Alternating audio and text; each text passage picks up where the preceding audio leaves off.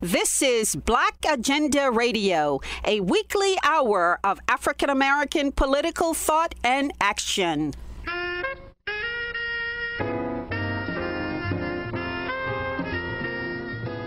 Welcome to the radio magazine that brings you news, commentary, and analysis from a Black left perspective. I'm Glen Ford, along with my co-host, Nellie Bailey. Coming up, the Black Lives Matter period of confrontations with the cops may have petered out in much of the country, but the movement against police oppression is alive and well in New York City. And a new book explores the interaction between U.S. suppression of minorities at home and American military policy abroad. But first, the FBI claims that it has revised its policy on targeting so-called Black Identity Extremists. However, many observers doubt that, including Yah-FAY-OH Ba-la-GON, a leader of the Dallas Texas-based Huey P gun club. The club urges Black people to arm themselves for self-defense. The political inspiration for the Huey P gun club, of course, is the founding of the Black Panther Party for self-defense. Of course, Huey is an inspiration. I chose the name Huey simply because of Huey's political analysis as it relates to struggle, as it relates to revolution, as it relates to the people's development here in the United States and around the world. Locally, I think that some of our inspiration comes from the local members of the Black Panther Party. Akintunde Funzo, Fahim Minka, who was the statewide representative of the Black Panther Party. Those gentlemen had come together in a team of inspiration, mentorship, and what we call OG-ship, come together and kind of sat us down and kind of laid the foundation. So it's in their spirit that we organized the Huey P. Gun Club, and also in coalition with what was going on here locally in the city of Dallas as it relates to struggle against police brutality. What kind of attention has the gun club gotten from the law enforcement apparatus in Dallas and Texas and the national lawmen? Well, of course, we've gotten a lot of attention as it relates to dealing with police. Here in Dallas, Texas, we could hardly organize without bringing attention to the Dallas Police Department, SWAT teams, etc.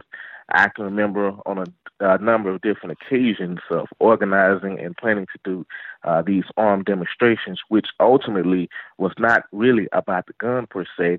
It was more or less about bringing awareness around Black people's ability to arm themselves legally. And of course, anytime that we had planned any particular demonstration, the police would always be somewhere in the midst, whether it be a helicopter flying in the air, whether it be a multitude of lawmen around. Of course, they were always present. Second to that, of course, my comrade, my friend, my brother, Yah-FAY-OH Ba-la-GON, of course, was targeted by the FBI and was arrested on December 12, 2017. Basically, his door was kicked in by the FBI, the ATF, all the alphabet boys basically came in, kicked down his door, and had him and his son, who was 15 years old at the time, basically naked outside in 40-degree weather here in Dallas, Texas. And this type of attention, we have noticed since then, of course, had been going on for a little more than 3 years. And they had been observing, monitoring, and trying to figure out which was the best way to attack us. And of course, they chose that particular time.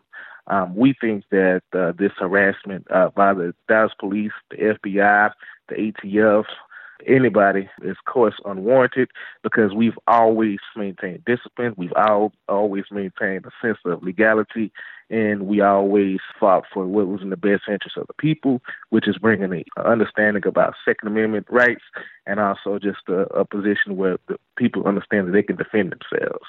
Yes, the FBI denies it, but it's widely believed that the first designated Black Identity Extremist group by the FBI was you guys. Most definitely, most definitely. The FBI came to my job on 2 different occasions that same year. They had been trying to figure out how to best to get us. Of course, they were intimidating myself, Rakim, other people, trying to, basically put us in a position where they can lock us up. Basically try to get us in a position where they could interview us and have us tell them a lie, per se. But we were smart enough to know never to talk to the FBI, never to sit down and talk to the police, never incriminate ourselves, any of that nature. And so, of course, they attacked Rakim and basically held him in prison for 6 months, where a federal judge agreed that him being in prison, of course, was unwarranted. It was against the law. And we're glad that our brother is home and free. And like I said, we're paying very close attention to our actions. And just as much as the FBI is attempting to observe us, we're observing the activities of the FBI, not only here in Dallas, Texas, but around the country. And we hope that other comrades around the country observe our situation here in Dallas, Texas, and realize that they have to move a certain kind of way, but also be educated and move with a sense of urgency, because people around the country and around the world are observing our activities. Now, Texas is a state in which it's legal to openly carry firearms. Lots of states in this country are that way, especially in the South. But the legality of carrying firearms doesn't seem to apply to Black people. Most definitely, most definitely. I can tell you a number of different times that we had been patrolling our community, and the police would just basically try to jump on us real quick because they said they got a call or something to that extent. Somebody said they felt threatened. Then they more or less vamp on us, per se. And then we find ourselves running down the law to the police, which they're very aware of. And at the end of the day, they find out that everything that we're doing is absolutely legal. And so that's the thing. Black people can legally carry firearms. So this is very important. This is one of our primary things of why we were open carrying weapons in the manner that we were. Now, just keep in mind this. On April 2nd, 2016, a group of right-wing militiamen known as BAIR, B-A-I-R, BAIR, came into South Dallas, which is largely the African-American Black community, per se, with rifles and shotguns. We were able to organize over a couple of thousand protesters, organizers, etc., however you want to terminalize it, to push BAIR out. And we used our weapons. But the important thing that I want the listeners to understand and know, it was not about the Huey P. Gun Club's weapons that threw BAIR out. It was about the movement of the people. And so you got to understand, it's not about the guns. Many people got guns and weapons and things of that nature. It's about using the guns and the weapons to organize the mass of Black people and to get them to push out or divert any conflict that we may have. And so even though BAIR, which is largely a white organization, a Trump-oriented organization, came to South Dallas and attempted to intimidate Black men and Black women and children, etc., we were able to organize the people, push them out, and we used our weapon as microphones. And so this is an important thing that your listeners have to understand. Not only are weapons defense mechanisms, but secondly, we were able to successfully use weapons as microphones. And when we say microphones, we use those weapons as platforms to politically organize, politically educate Black people. And that's something that we have successfully done and in the process of doing currently. How many members does the Gun Club have in Dallas, and do you have other chapters? There are perhaps thousands of members of the Huey P. Gun Club around the country. In Dallas, there are at least a couple of hundred, at least. I guess the thing of the matter is the Gun Club itself has become an educational platform in regards to Black gun rights. I myself personally have taken a step further and created the Huey P. Gun Club Alpha. And what that's designed to do, that's more or less designed of the ideology. Now, the important part of this, Mr. Ford, is that what we don't want to miss. Ideology is more important than the weapon. Ideology is more important than the weapon. I can't stress that enough. Matter of fact, if you don't have the correct ideology and you have a weapon, then you can go nowhere. I mean, that's pointless. I mean, there's soldiers here in the United States, in the Marine Corps, the Army, whatever uniform, they have weapons, but it's the ideology.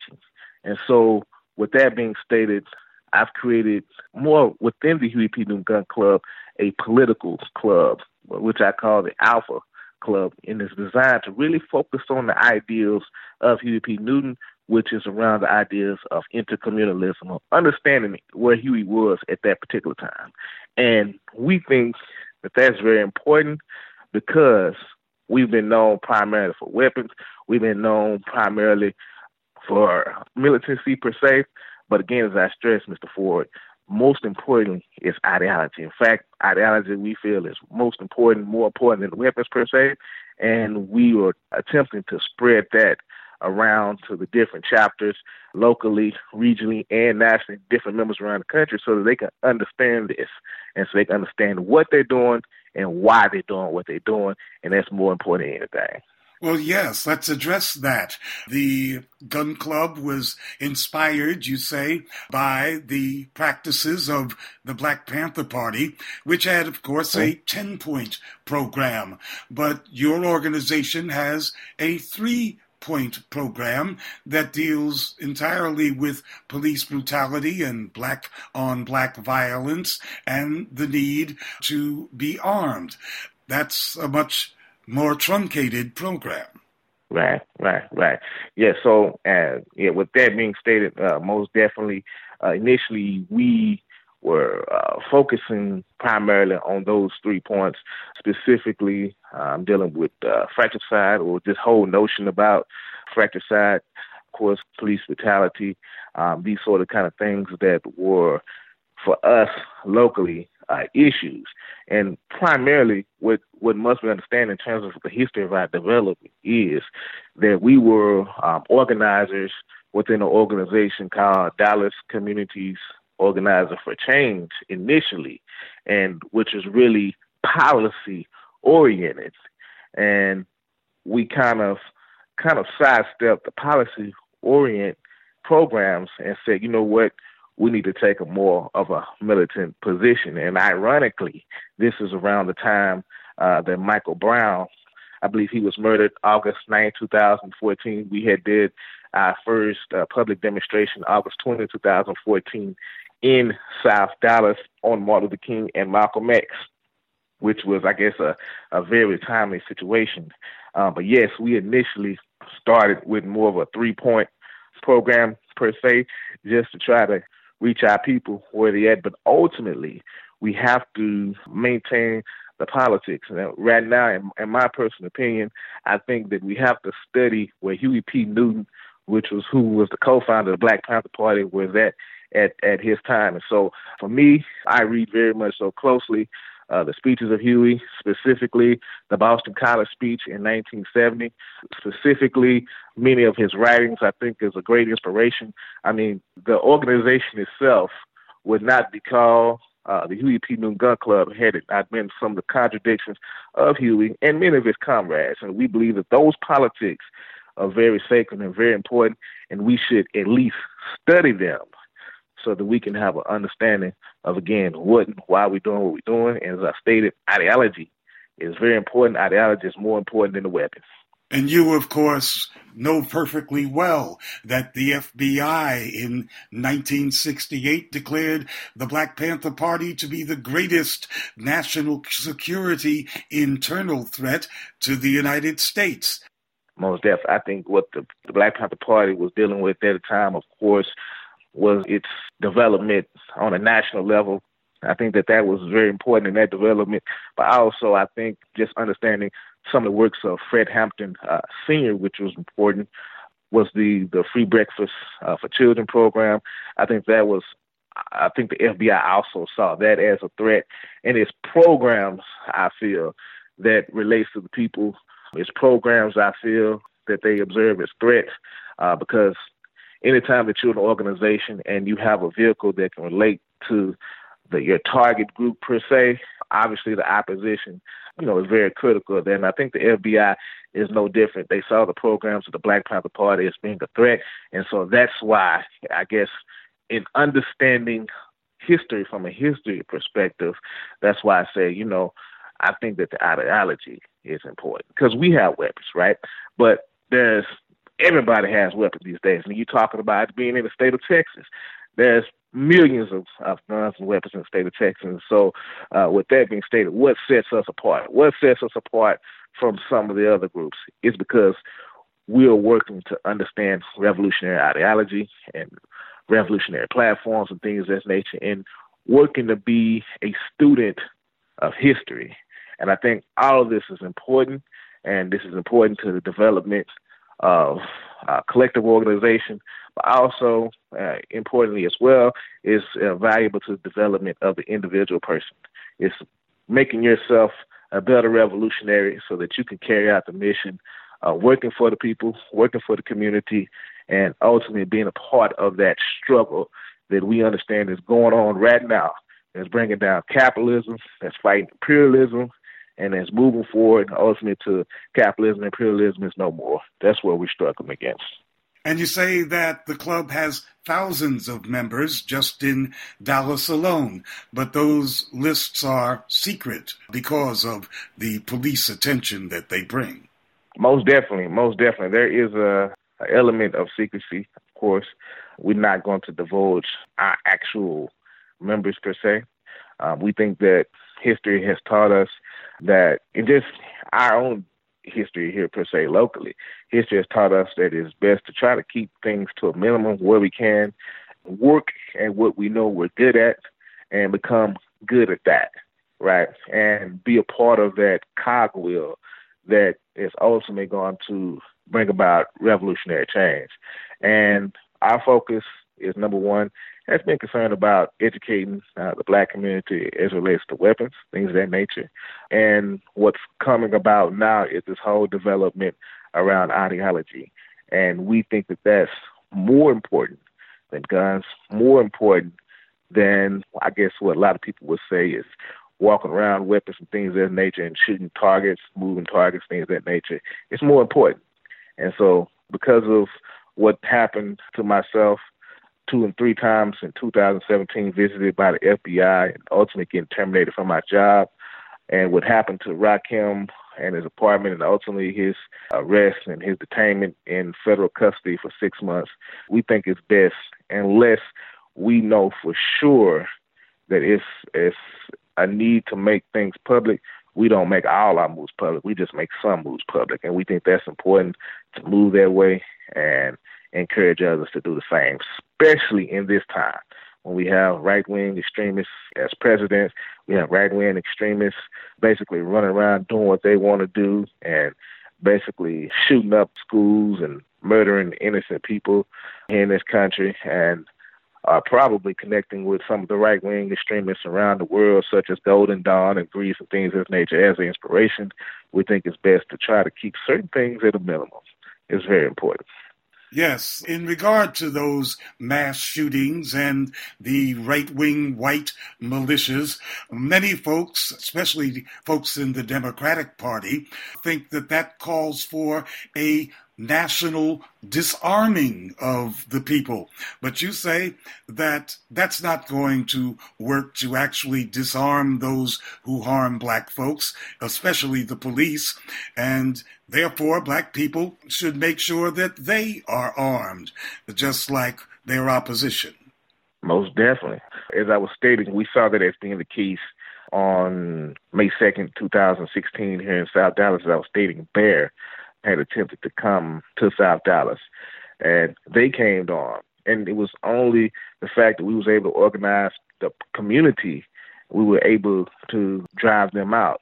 We think that, in a sense, we may have prevented this type of action taking place in South Dallas, this type of brutality taking place in South Dallas, because anytime armed extremists, right wing specifically, come into a community that largely does not look like them, they're looking for nothing but trouble. So as I stated on that particular day, if Bear had come to South Dallas with a pen and pad, they would have been more received versus chest rigs, Kevlars, and AR-15 style automatic weapons, semi-automatic weapons.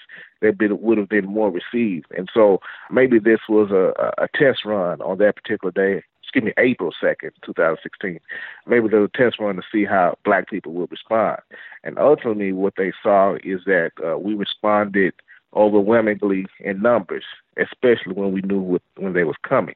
So what the Huey P. Gun Club does is we train our members on certain tactics on what to do when these sort of things happen, how to properly cover and concealment, how to properly move, how to properly, if someone is shot, what to do. We have professional nurses and in some cases, doctors that have participated in some of our trainings, just to go in more detail and more understanding than what we probably would do. So we're grateful for the health community for being part and parcel of that process to ultimately bring an air, number one, of legitimacy of what we're doing, and secondly, just professionalism. And so these things we feel that the black community has to absolutely be prepared for. We have to be prepared for these right-wing extremists to come into our community, announced in the case of Bear, but also unannounced, and what to do and how to respond and how to get help and, how to make sure that our casualty level is at a minimum, if at all, and number one, maintain our ability to defend themselves. And what we have to understand is that a weapon is just a tool. It's just a tool to defend yourself. It's a tool. There's a number of different tools, but a weapon is a great tool. And so if someone is opposing you with a weapon, you can be a quote-unquote so-called good guy with a gun. And so I think that those exist, and those definitely exist within our membership, and that's something that we very much so believe in. We believe in self-defense, and we have to. That was Yah-FAY-OH Ba-la-GON of the Huey P. Newton Gun Club, speaking from Dallas. In New York City, a coalition of organizations is planning a new series of actions against police oppression in the city's mass transit system. Sharon Jones of Bronxites for NYPD Accountability says the protesters will rally under the banner FTP. On January 31st, Bronxites for NYPD Accountability, also known as Why Accountability, will enter the streets once again in the FTP coalition, meaning F the police, feed the people, F the politicians, F the prisons, and we will be sustaining our indignation to police brutality in the transit system, the vote to add an additional 500 MTA police officers to our system, the brutality that our children have faced traveling within the subway system, and the violence committed against street vendors, black and brown people in the subway system, and also the lack of accessibility for folks that have different abilities. So that's what we're out there for. Well, I know that you like to catch the police by surprise, so you might not want to say where these actions are going to occur, but tell us about the nature of those actions. So we believe in a diversity of tactics. So we will not disclose exactly what formation these actions would take place, but we encourage folks to speak out about their concerns regarding police brutality. We also encourage people to do those speak outs in the subway system, out in the street. We encourage the youth. This is another big element. For our previous FTP 1 and 2 actions, there was a very large contingent of black student organizations throughout the city coming together, and we want to encourage that youth and intergenerational coalition of people standing against police brutality in the city, particularly in the transit system. And which of the issues that you raise in these actions resonates most heavily, and with what kinds of people? Well, I think people overall detest the volume of police in the train stations, number one. And number two, the targeting of black and brown people, black and brown youth, black and brown vendors in the transit system. No one should go to jail for not having 275. No child should beg police for not having 275. So people are really concerned, like, look, We need to take a look differently at what transportation needs to look like in the city. How do we make sure folks that are impoverished have a way to get around that does not subject them to interrogation, ticketing, criminalization, or violence? And I think that's really what the community is concerned with. You don't want to send your 14 or 15-year-old to school during the day and be interrogated by police or beaten by them just in transit. That is ridiculous. In terms of fares, you're talking about public transportation as a public service. But the Metropolitan Transit Authority, which runs the subways and the buses, well, their board is made up mostly of corporate executives. Yes, and these corporate executives are responsible for not only this direct violence to the community through the use of the NYPD and now these additional 500 MTA cops. What they're also doing is expanding the police state by Uber surveillance. Hopefully your listeners have noticed these cameras that are in the MTA system that have the capability of facial recognition technology. There's also now a tap and go system that is also surveilling you using your taps, because all of that is connected to your bank accounts and et cetera. So all of these dots are connecting. So folks on the MTA board that don't even ride the train at all, right? They take Ubers to work.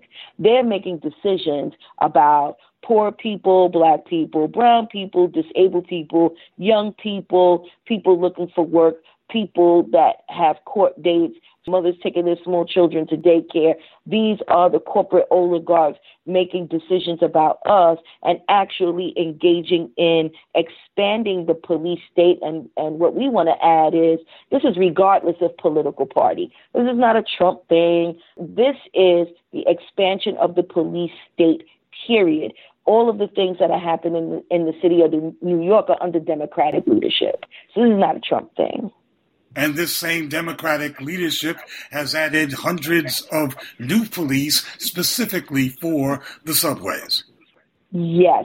Some folks attended the MTA board meeting, and actually there was some police repression in the board meetings when folks objected to the addition of 500 new cops instead of making train stations accessible. All train stations do not have elevator access, ramp access, escalator access to assist people with different abilities. However, there's an investment in police in the transit system. This is mind-boggling to the general public, not only on a fiscal level, but on a common sense and a morality level. So this is where the FTP coalition continues to push abolition. Police abolition must reach all levels of the community in our understanding and in the way we compute what is happening to us.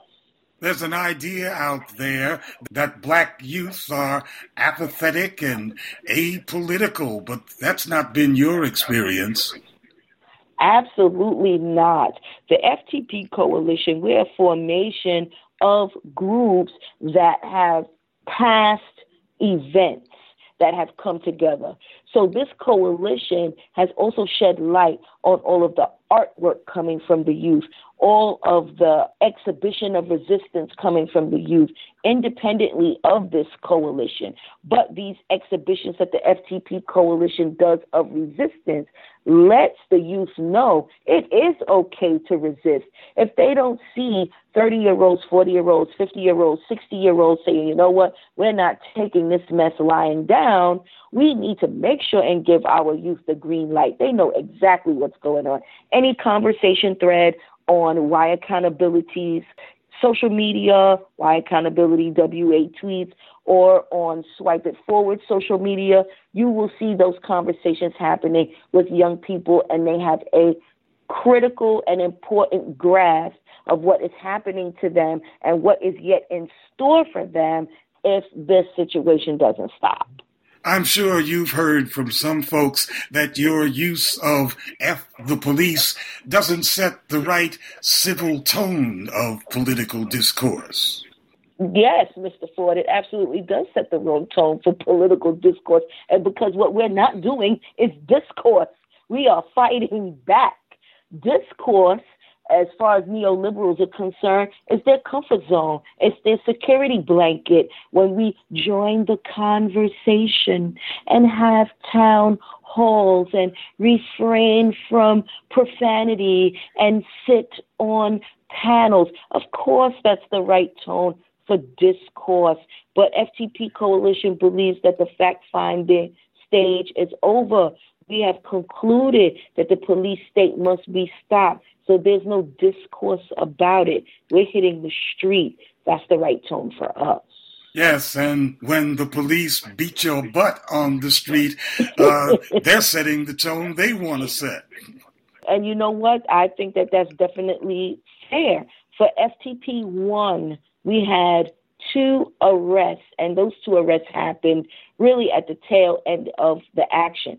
For FTP 2, because the NYPD was so embarrassed that a group of 3,000 people completely took over downtown Brooklyn and the Barclays Center and orchestrated a mass turnstile hop at the Hoyt Street Skimmerhorn Station at downtown Brooklyn, the repression was very real and distinct on November 22nd for FTP2.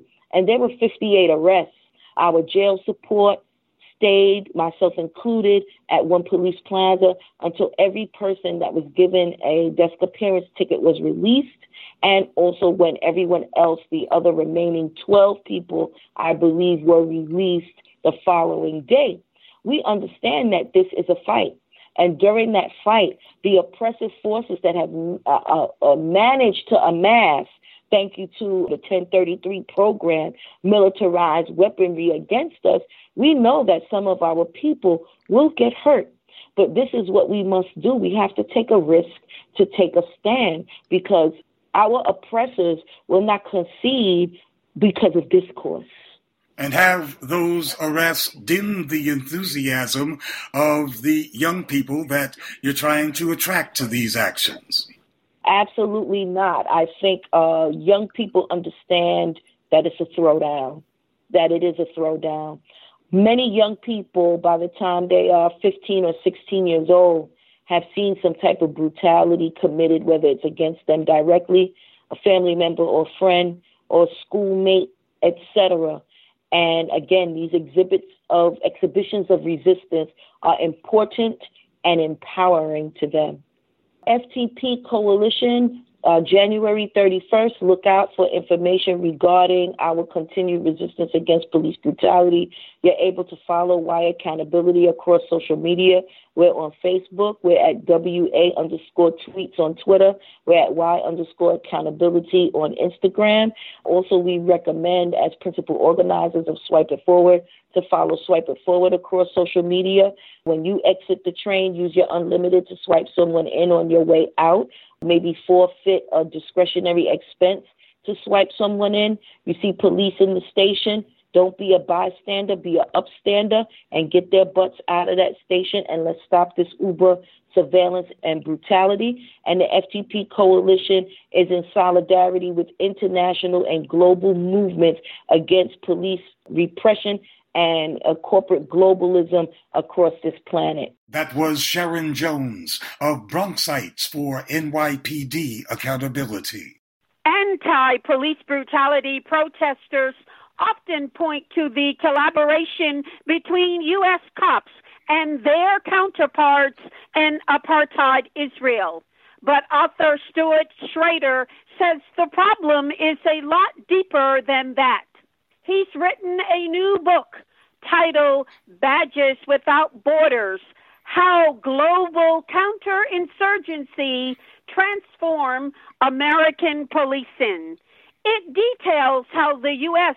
has learned to suppress rebellions at home and abroad, from Native American extermination and suppression of slave revolts to becoming the policeman of the world. In Badges Without Borders, I show that this multi-directional set of police transfers of technologies and personnel and ideas has been going on for quite a long time.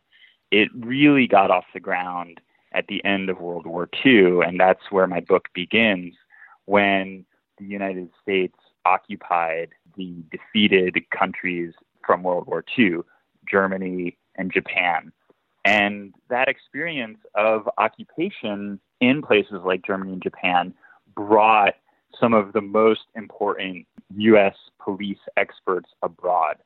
And in the experience of occupation, what they did was try to totally transform and rethink the kind of organizational infrastructure and technological infrastructure of policing in these countries. So what that meant was that they tried to get rid of some of the nefarious characters who had been running the police forces. The problem was that they very quickly realized that the Cold War was setting in after World War II, and the nefarious characters in Germany and Japan and Korea as well, who were the enemy of the United States during World War II, they were also the enemy of communists. So with the onset of the Cold War, the United States realized, well, actually, some of these folks might remain useful to us. And so you had U.S. police leaders come to the conclusion that although it was probably not a great idea to employ, say, ex-Nazis in the reformed police forces, they would do it because the fight against communism was such an important geopolitical goal. On the other hand, they also were quite explicit that no communists should be employed in these new police forces that they were creating in places like Germany. And so these police leaders, as I said, they were some of the top policing experts in the United States, and some of them returned back to the United States and continued in their illustrious careers, running university programs for police, writing policing textbooks, and so forth. And a great number of them also stayed abroad and continued to pursue fighting the Cold War in many other countries around the globe. And that's the kind of main piece of the book that I focus on, the police assistance provided to 52 countries around the globe up until the mid-1970s. Yes, the United States government had been waging war against communists and other radicals in the U.S. since the early part of the 20th century, and then found common cause with Nazis and Japanese militarists in that global fight against radicals. Exactly. And in that kind of sense, the term Red Squad takes on a different meaning. When we speak of Red Squads, we refer to particular units of local police departments that target radicals. But in a real sense, the United States is operating a global kind of Red Squad, a global counterinsurgency. Yeah, that's exactly right. And what's interesting is that the U.S. experts who went abroad to try to bolster the capacities for policing, for maintaining what they called internal security around the globe, yes, they did create forces that we would understand as Red Squads, kind of specialized forces that were meant to gather intelligence and kind of run secret operations and use informants and so forth. But they also held a belief that is quite important, I think, for us to understand, which is that in order to prevent communist revolution in so-called third world countries, what the United States needed to do was just introduce regular old U.S.-style policing. Yes, you needed specialized squads, but you also needed the ability to gather information about everyday people. You needed to make sure that traffic ran smoothly. You needed to be able to, if traffic wasn't running smoothly, effect a traffic stop, engage in a search of a car, engage in stop and frisk on the street. All of these everyday policing activities that we would expect to see on American streets, in cities and towns, these U.S. experts were bringing to third world countries and third world police forces under the idea that in order to prevent a communist revolution, you can't only focus on the insurgents or the subversives or the radicals. Of course, they're going to get a lot of attention, but you also need to maintain a focus on the broad general population. You need to treat the general population as at risk of coming under the sway of communists. And therefore, you have to keep an eye on them. You have to collect basic information about them. So one of the things, for example, that these experts would do would be to introduce very basic technologies like ID cards.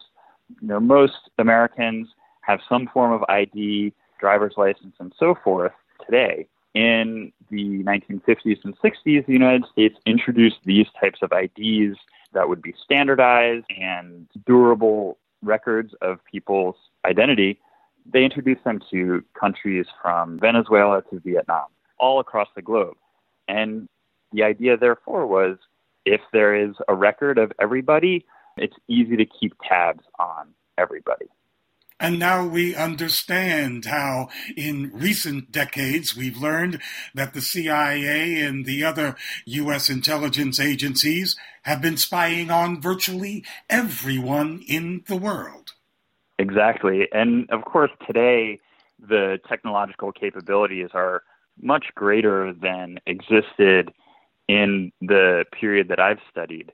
But I think that many of the figures who I look at, who, of course, many of them had backgrounds with the FBI. Some of them were actually working for the CIA, although under cover of being affiliated with a different agency. They would all recognize the underlying process of gathering massive amounts of data and information about the population, but they would be really thrilled at the kind of technological capabilities that exist now that didn't exist when they were working.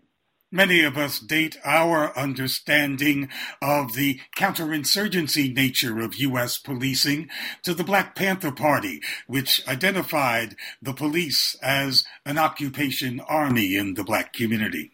Yeah, that's exactly right. And I begin my book with a quote from Bobby Seale in 1967 in the third issue of the Black Panther newspaper, where he makes a very strong and very clear analogy between the war of occupation that the United States was then engaged in Southeast Asia and the policing of Black neighborhoods within the United States. And he, in fact, in that article says that basically just as the resistance in Vietnam is taking such a strong and vigorous stand against this occupation, there will soon be a similar vigorous resistance happening in the United States. And he called this article The Long Hot Summer, and it came out before the Long Hot Summer of 1967. And so in that way, Bobby Seale, like many other Black radicals of that moment, were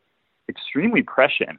And what I've tried to do in my book is to kind of take this analysis that they offered at the time and really substantiate it with the access that we have today. Historians have access to all kinds of documents, declassified records, and so forth that they did not have access to at the time. And so I've basically, followed the lead of thinkers like Seale, and I've found that, well, yes, they were exactly right in their analysis, and we now have the documents from the White House, the National Security Council, and so forth to prove it. And then in 1968, we see the advent of the Law Enforcement Assistance Administration, the LEAA. Many of us date that as the beginning of the mass Black incarceration state, with an emphasis, of course, on counterinsurgency. Yeah, this is very important, and increasingly we're starting to get a fuller picture of all of the activities of the Law Enforcement Assistance Administration. And one contribution that I offer in Badges Without Borders is to show that when the Law Enforcement Assistance Administration was starting to become a proposal, an idea in the minds of policymakers, lawmakers in Washington in the middle of the 1960s, they very explicitly drew on their knowledge of what the United States was doing overseas with the U.S. Agency for International Development's Office of Public Safety, which was the body that sent this police training and expertise abroad. They said, look, we need to bring the resources and know-how that we have in Washington to the states and municipalities around the United States so that they can increase their law enforcement capabilities. And the way to do it is to do exactly what we're doing in the third world, which is to take the resources and know-how that we have in Washington and delivering it to, South Vietnam, Guatemala, so on and so forth. So they were explicit about that analogy.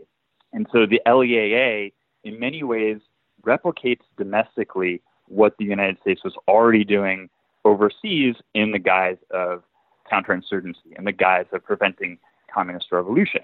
And what happened with the LEAA was that from 1968 until the time of Reagan, when it was shut down and then replaced with something even bigger, it gave billions of dollars to police forces, to jails, to courts around the United States. And in many cases, this money went directly to the kind of most repressive capabilities of the police. In the first year, because of course there was a great fear of further unrest, a lot of money went to so-called riot control, meaning body armor, chemical weapons, and the like. These were all used in repressive modes.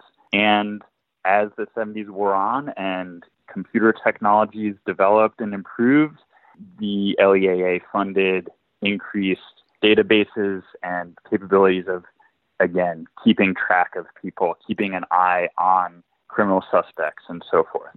So I found in my research that there is a strong connection between the LEAA, which we understand to be crucial in setting the process in motion to foster mass incarceration, and the overseas effort of the United States to bolster policing in third world countries.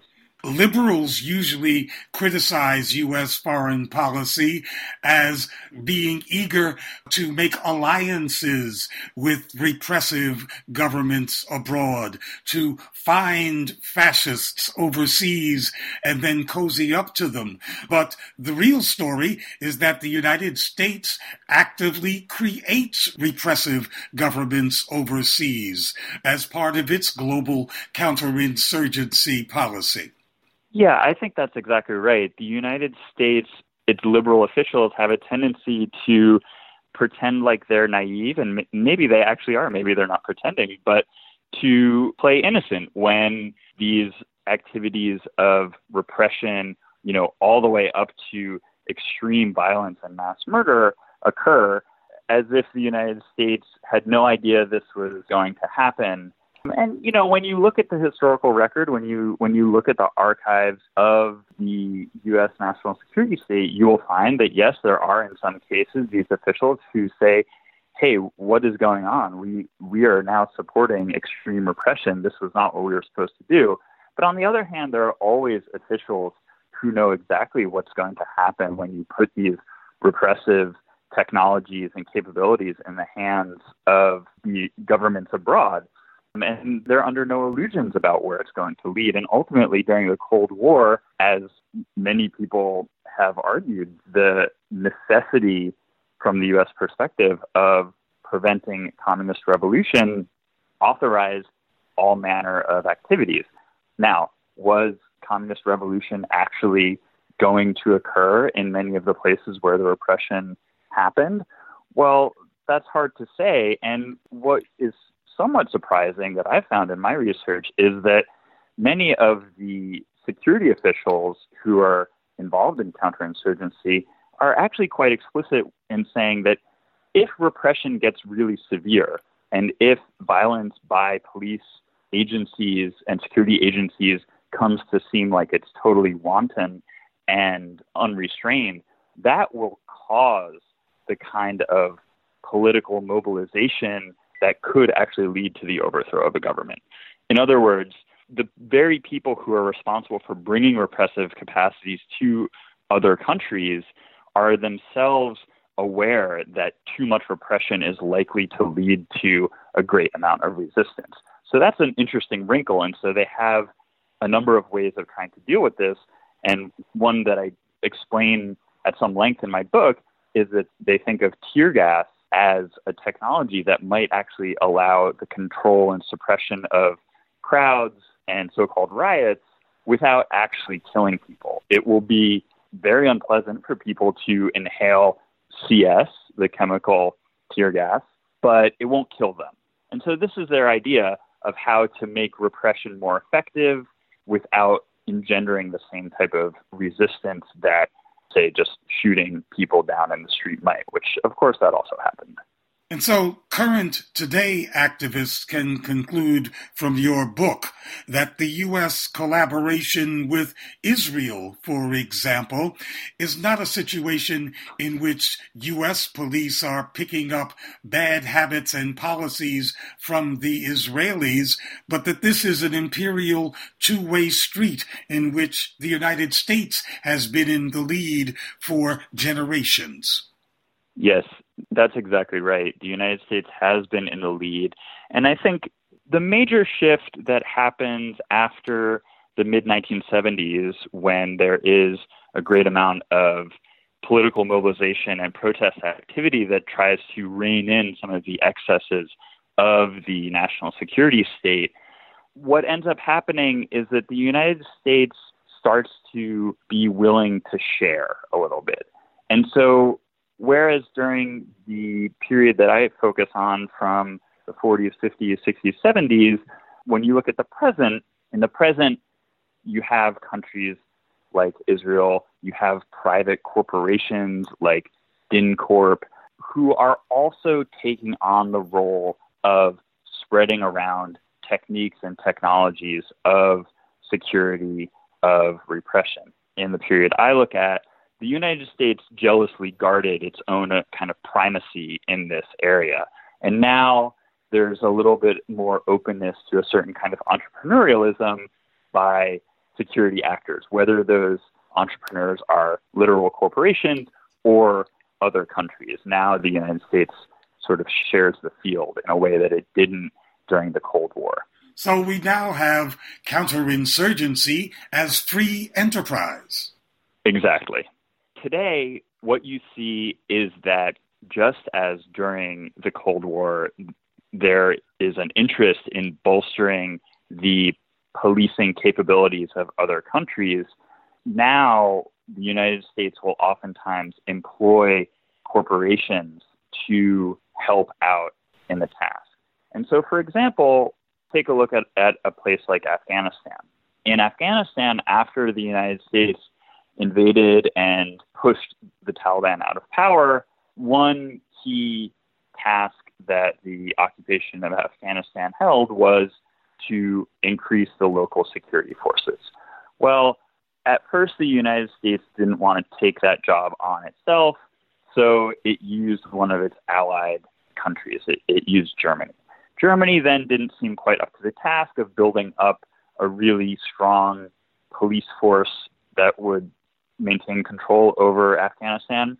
So then the United States said, well, okay, let's get a corporation in. And so they hired DynCorp.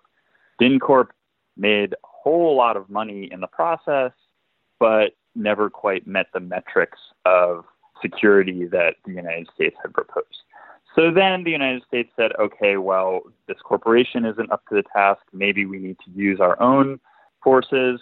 So some combination of the Department of Defense and the State Department get involved, and on and on and on. And there's this, continual series of attempts to build up the capabilities of the Afghan National Police, none of which really seem to be quite successful. But I think in that series, you get a flavor of how this works today. There's reliance on allies, there's reliance on corporations, and there's also the United States offering its own expertise, using its own officials, its own trainers. And you see this process happening in many places around the globe today, and the one thing I would say about the kind of free market aspect of it is that these corporations that get involved, they know that there is a lot of money at stake, and they are quite happy to offer their services for massive payments that will result for training police of various stripes, whether it's just everyday police or border police or narcotics police or so forth. And some of these corporations, in fact, have their roots in the very officials that I look at going back to the height of the Cold War, because in the 1970s, when the U.S. got out of the business briefly of training other countries' police, some of the people who I look at, these advisors who were overseas, they just started their own corporations to do this work. So there's a relatively direct line from the period when the United States had a monopoly on it in the height of the Cold War to the contemporary kind of free market vision of security assistance, where you have some of the corporations today growing out of the expertise of the earlier period. And that's it for this edition of Black Agenda Radio. Be sure to visit us at blackagendareport.com, where you will find a new and provocative issue each Wednesday. That's www.blackagendareport.com. It's the place for news, commentary, and analysis from the Black Left. I'm Nellie Bailey, along with my co-host Glen Ford. Our thanks to the good people at the Progressive Radio Network.